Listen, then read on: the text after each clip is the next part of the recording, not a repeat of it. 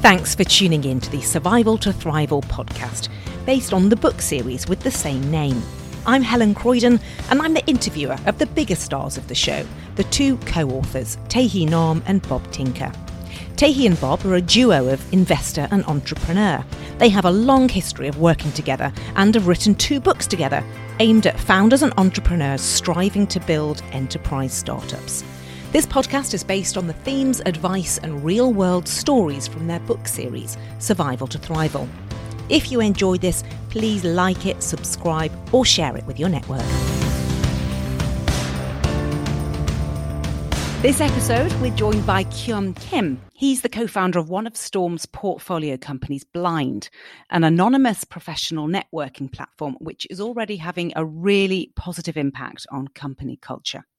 He's the head of US operations and launched the app in the US after its successful launch in Korea. Kyum, thanks very much for joining us. It's great to be here. Thank you. Well, as is tradition, I am going to hand over questions immediately to and Bob. Well, Kyum, as Helen said, thank you very much for joining the show. First, so that the audience could get to know you a little bit better, how and why did you co-found Blind? I'm from South Korea. I did go to school in the East Coast when I was in middle school, so that's why I speak English. But I grew up most of my life in Korea. And my first job while I was in college was at a company called Timon, which was an e-commerce company that grew from 10 employees to 1,000 within 2 years. So I experienced that crazy growth within that company. And that's where I met the CEO, Moon. He's the CEO of Blind currently. Moon has been a product guy for over 20 years. One of the companies that he founded was called Wingbus, and it was one of the first TripAdvisor-like companies in the world. And then he sold that company to a company called Naver, which is the biggest tech company in Korea. That's when kind of the story of Blind comes in, because at Naver, the company provided an anonymous channel for the employees to chat. And it was a company-sponsored channel, surprisingly. And he thought the discussions happening there were very, very interesting. And at some point, one of the discussions kind of became disturbing to the company. So the company decided to shut that down. Having that memory, he moved to the Timon, the company that I was working at. And interestingly, one of the first things that he did as director of product at Timon was getting rid of the email thread where any employee could send out emails to everyone else. And he did that because he wanted to mitigate risks for the company. And I remember this one moment when we were having a drink with each other, and I told him, hey, like, we used to be this company where everyone would talk freely to each other, and you got rid of it. What's going on? And his answer was, hey, as a senior, with more experience, like, it's my job to mitigate those risks for the company. I think that was a very interesting discussion to have, because I really missed the culture that we had when the company was really small at Timon. And as the company got bigger, those kind of conversations just got disconnected because of the hierarchies and the silos between teams. Fast forward to 2013, we saw this great opportunity to solve that problem, which was the smartphones. So people started using iPhones, they started using Galaxy, and more than 80% of the Korean people had smartphones back in 2013. So we thought, hey, like, what if we made an anonymous channel for each company on a personal device? Then the companies won't be able to shut it down. So that's where we got the idea for Blind, because we knew people at these companies wanted it through the experience that Moon had at Naver. So naturally, we launched the app first for the Naver employees. And for a month, we just focused on one company, making them sign up with their work email and giving them a channel to discuss whatever work matters or whatever they want to talk about with their coworkers. And after a month, we were able to bring on about 30% of the company. And then the next company naturally was Timon, where I knew about 500 people within the company. And in 2 weeks, we were able to sign up 80% of the whole company. And after that, we just started launching like different companies one by one. So then continuing on, Kim, with Blind and the journey, could you describe for the audience some of the impact Blind has on, whether it's in Korea or in the United States? Yeah. So what Blind is essentially trying to do is we're trying to give people the freedom to talk about work. And we do it by providing anonymous channels for employees to talk about their company with their coworkers and with people outside of their company.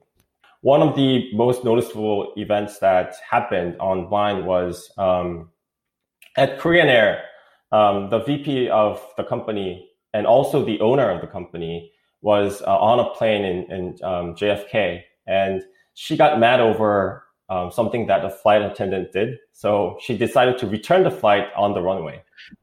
What she got mad over was how the peanuts were served to us while she was doing Yeah, you know the story. Yes. Yeah. Yeah. So it was called the nut incident, nut rage incident. And then what happened was it's actually illegal to return flights on a runway. I don't know if she knew or not, but we later found out that those are one of the stories that used to happen over and over again. Those like illegal, corrupt practices within the company, because this family has been running this company and owning this company for decades. But what happened on Blind was one of the flight attendants wrote about that story, and that got out on the press. And after it got out on the press, people started investigating into the company more and more, and they found a lot of corruption. And that's how the investigation started about the family. And now Korean Air has a very different culture, because now the owner family understands that there are people watching, and there's a platform to talk about. So I think that's one of the biggest incidents that happened on Blind that became kind of a nationwide scandal in Korea. And maybe you could also talk about here in the United States how Elon Musk tried to ban Blind. Yeah, I'm not sure it was Elon Musk himself, but there were a couple of companies, including Uber and Tesla, blocking our verification emails. And that's kind of a natural reaction to Blind for companies. When I talk to people who work in these companies, what they say is, at first, people are very terrified of Blind because it's not something that the company can control. And I think one of the noticeable discussions that happened on Blind was about Travis Kalanick back in a few years ago, when there was a sexual harassment scandal. Uber employees were spending more than 4 hours per day on average. 4 hours a day on Blind. Yes. And last year, when when companies were having a lot of layoffs, people were spending a lot of time on Blind, because when the uncertainty within the company goes up, that's when people need more information. So naturally, people came to Blind to talk about when it's going to happen, how is it going to happen, what should I do if I get laid off? And then, people started helping each other out. If you lost a job, I'll give you a referral and so forth. So, those are kind of the discussions that happen on Blind. Well, let's shift the topic to, your journey here in the United States. And, as co-founder of Blind, you mentioned you were the first person from Blind to the United States. And if you could just describe what it was like in the beginning. Personally, I've always wanted to work abroad because I spoke English and I thought I was really good at English. And I've always had this desire to try something different. So I was looking for an opportunity to go abroad at any point. And when I started at Blind, we wanted to expand to other countries because we knew about the Korean market and we've done business in the Korean market, and we knew how difficult it was for a platform that targets a niche audience to scale much further. And in Korea, there are only 3 markets that actually make sense for you to expand into to scale your market size. And because Korea is already an economy that's number 10, 11 in the world. And one is China, one is Japan, and one is the US. And so what we decided to do is, hey, let's expand into Japan and the US. The only reason being there was a Japanese speaking founder and there was an English speaking founder. So they sent me to the US, and that's how we started the expansion. So what was it like as you first showed up here? Like, what were you trying to do? What were your goals? So we just wanted to replicate the success that we had in Korea. The difference was that I didn't have any friends in the US, while we had a bunch of friends in Korea.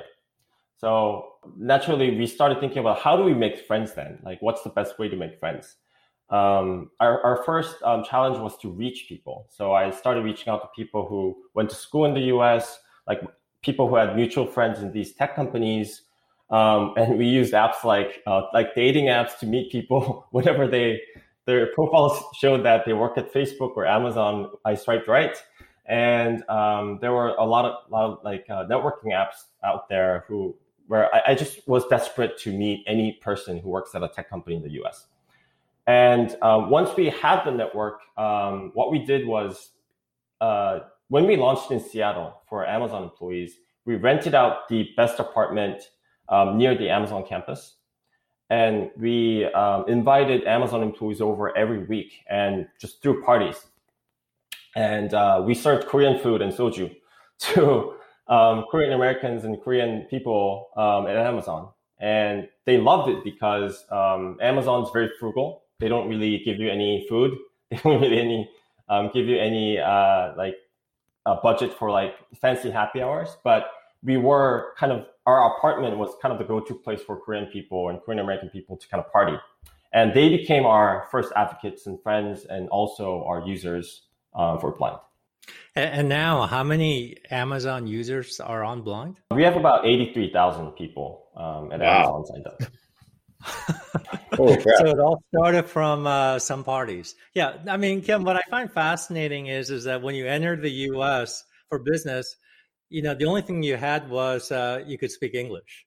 There was no network, no work experience. Anything was really relevant in the United States. In addition to these parties, what other techniques or things did you find that worked very well for you in building up, your U.S. business? Oh, one of the other things that we did was we were always looking for channels to reach company employees. And one great channel was Facebook, because back then they allowed people to target people by their employer. I think that is no longer available. One of the more interesting things that we did when I visited the Microsoft office with my colleague, we found out there's a parking lot that anyone can drive into 24 hours a day. And there's no security. And we saw a lot of Microsoft employees just parking their cars, going up the elevator and back and forth. So we thought, hey, this is like a perfect channel where we can advertise Blind. So we made a poster that said Microsoft only. And we made it seem like it was Microsoft sponsored. And we had a really small subtext at the bottom saying this is not affiliated with Microsoft. And we put those posters in the elevators, all the elevators in that parking lot, including like other buildings as well. The day after, when we woke up, we had like 5 times more users signing up for Microsoft. And rumor is that the posters didn't get taken off for almost 6 months. Was there stuff you tried that didn't work? Of course. There were a lot of things that didn't work. So we wanted, after seeing like posters working at Microsoft, we wanted to do the same at Amazon. So we were trying to sneak into the Amazon office, but they had much more security.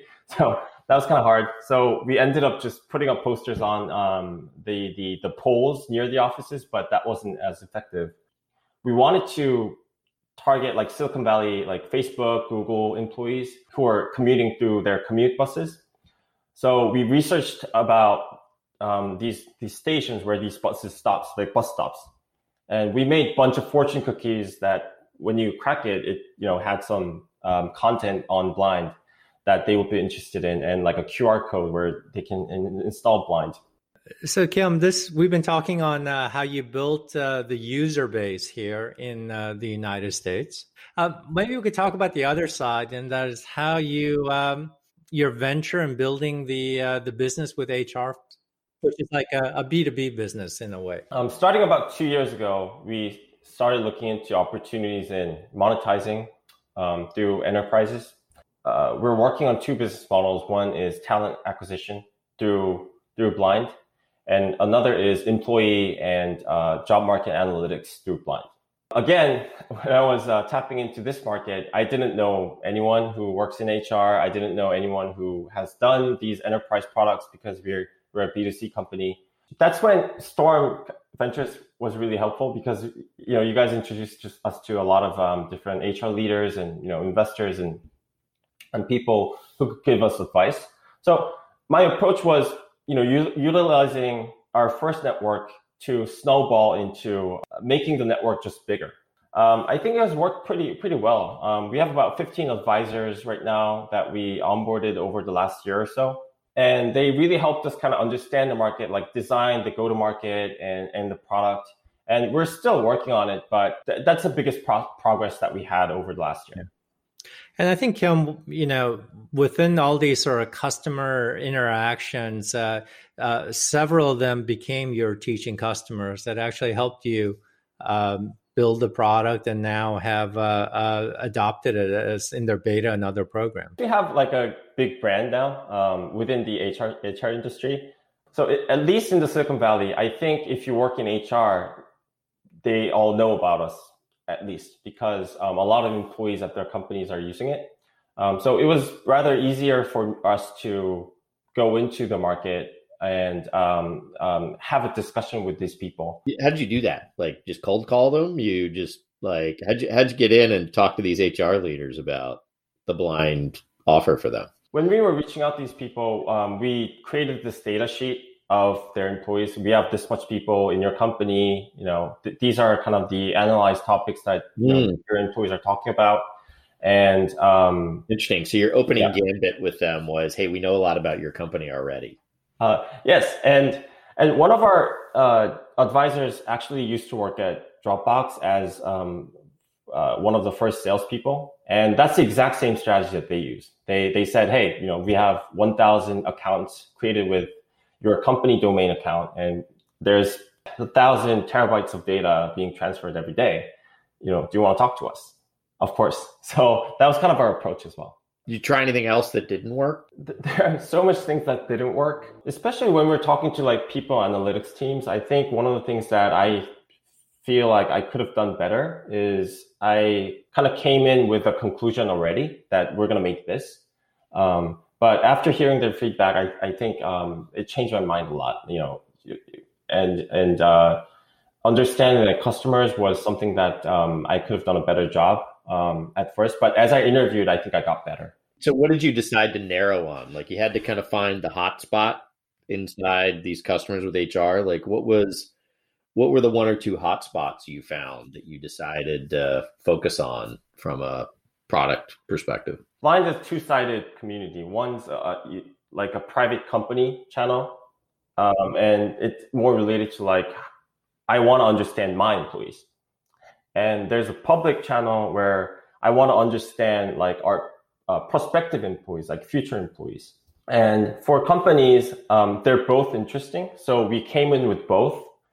But I think now we're narrowing down on like, I want to understand my employees first. Kyum, what you mentioned about getting learning from the customer is very interesting. How many customers did you have to meet, do you think, before you felt like you really started to understand the customers? I think I talked to at least 50 different HR 50. professionals. Yeah, 50. But that it's around that number. In other words, it's not like after just meeting one or two or five, but it really was a meaningful number.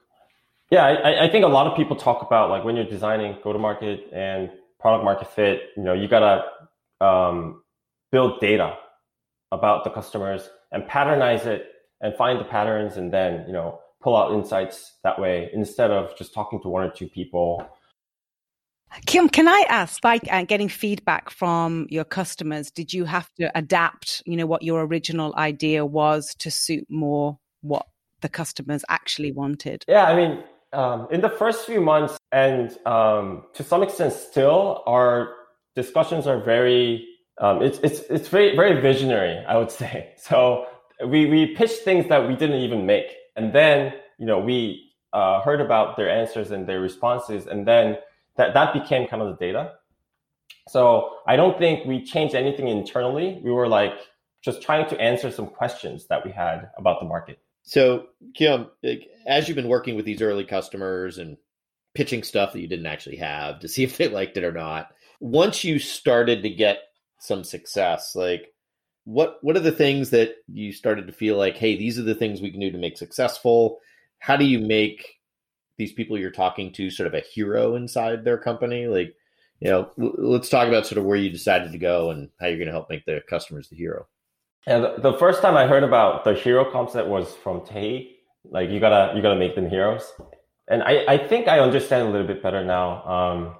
This is the interesting part. So when HR first meets Blind, everyone's terrified because it's something that they've never seen before. It's something that they can't control. And then smart people start competing with Blind. So their goal is to now find out things before Blind finds out. Okay. And what happens after that is they realize that, oh, this is going to exist anyways. And it's impossible to bring out these discussions by asking questions as a company. Because if you imagine a company going up to an employee and say, hey, what do you think about me? They're not going to be honest. And there are two reasons because of that. One is like, companies have more power over the employees. So there's a power imbalance. And also, it's about like who you're talking to. When employees are talking to employees, they're more honest. When they're talking to companies, they're not. And they realize that Blind is a place where you can kind of sneak into employee-to-employee discussions. So when HR professionals get to that point, they start thinking of us as a resource, and they become this visionary person within the organization who we can have conversations around. How do we help you? How do we help you be successful at your job in understanding employees? And I think that's when the conversation really starts to take off. That's fascinating. So they first try and kill you, then they try and replicate you, and then they decide to use you. Yeah, exactly. All right. That's fascinating, actually. Then I'm curious, Kyum, as you're working with HR, and as you mentioned, becoming a resource to HR. At the same time, how do you remain true to the employees? I know at one point, like Korean Airlines tried to hack Blind to figure out, who was the source of all this information, and they weren't unable to do it. But I mean, how do you maintain this balance? Our core audience is our biggest asset. And if we lose trust from our users, who are the employees, we're not going to exist. And everyone within the company understands that. And that's why when we first built the company, we have this patent algorithm that is useless to anyone else, which lets us verify with the work email separate from the user account. So it disables even the admins of the company to find out the user identity. So Kyum, that's an important point. Blind doesn't even know who the identity is what you're saying. Yes, we don't know who you are, even if you sign up with your work email. And for the companies, I think we can bring them more value if we stick to our core values, because if we build trust with our users, they communicate more within the platform, they bring out more honest voices and discussions. I think that's actually going to help us aggregate those voices and send them to the companies to make their companies better. But if we start compromising trust from the users, they're going to talk less, which is going to disadvantage everyone. So I think it's more of like sticking to the values that we originally had in order to maintain that trust and think value-driven development and also long-term development of the product itself, and thinking of business models as an opportunity that derives from the core use cases. Well, maybe to sum up here, Kyum, any particular words of advice you have for other Korean founders who want to enter the U.S. market? There are a lot of cons of being a startup within a startup, because when you usually start a new initiative with a company, there's already like a track record of success. And in our case, that was like the Korean market success. And having all product teams in Korea still drove us to success. So there are practices and decision-making processes in product development that was very Korea heavy, that we were very slow to change. And there was a lot of communication costs associated with that. And I think it's related to the advice that I always give to the startups who want to come to the Silicon Valley or the US from Korea or other countries. I always tell them, like, whoever comes to the US needs to be the CEO or the founder. That is because when you come to the US, you got to live and breathe the market. You got to just understand and talk to people to make the right decisions.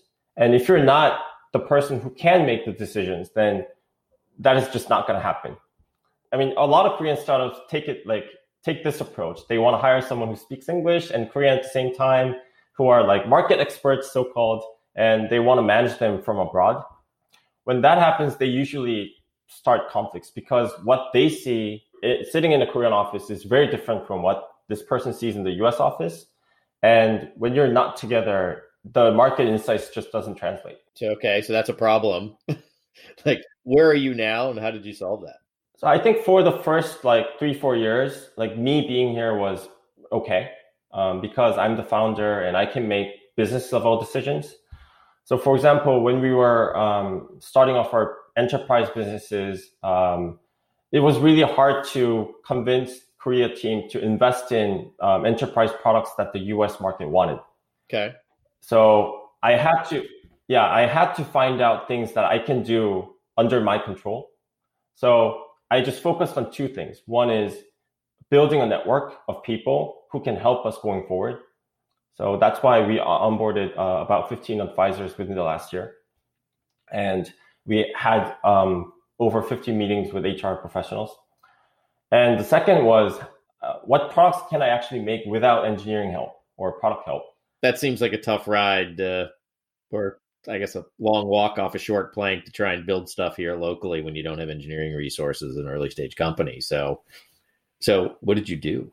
I've always thought that CEO has to move here to make product decisions in the US. And what's exciting is that's actually happening this year. So excellent. Yeah. Congratulations, Kyum, on persuading Moon to move to the US. I think it was a combination of many different things. One is I think he now sees an opportunity in the HR tech market that we really need to focus on. And another is we raised a new round.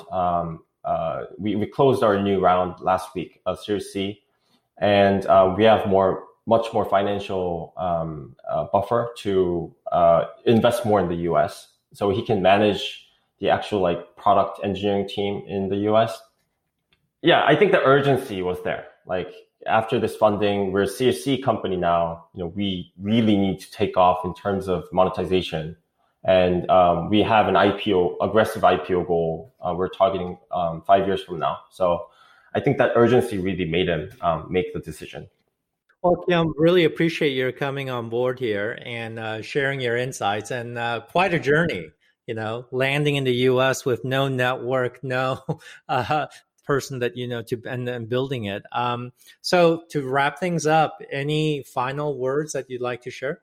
My advice to the Korean companies or companies that are coming from abroad is that you really need to be the founder and CEO to come to the market, live the market, to be successful.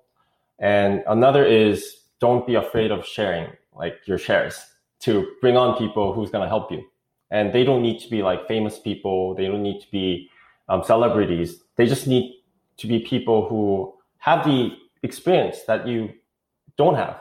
And they're going to give you a lot of insights by sharing what you have. And I think Korean companies are kind of reluctant to do that, to bring on people from outside who are not employees. But I strongly recommend that because that has helped us a lot make the progress that we have right now. Thanks for listening to the Survival to Thrival podcast with me, Helen Croydon, and co-authors Tae-hee Nahm and Bob Tinker. This podcast is aimed at enterprise startup leaders. If there's someone you know who would find this podcast useful, please share it with them, subscribe or leave a review. That's how others find us.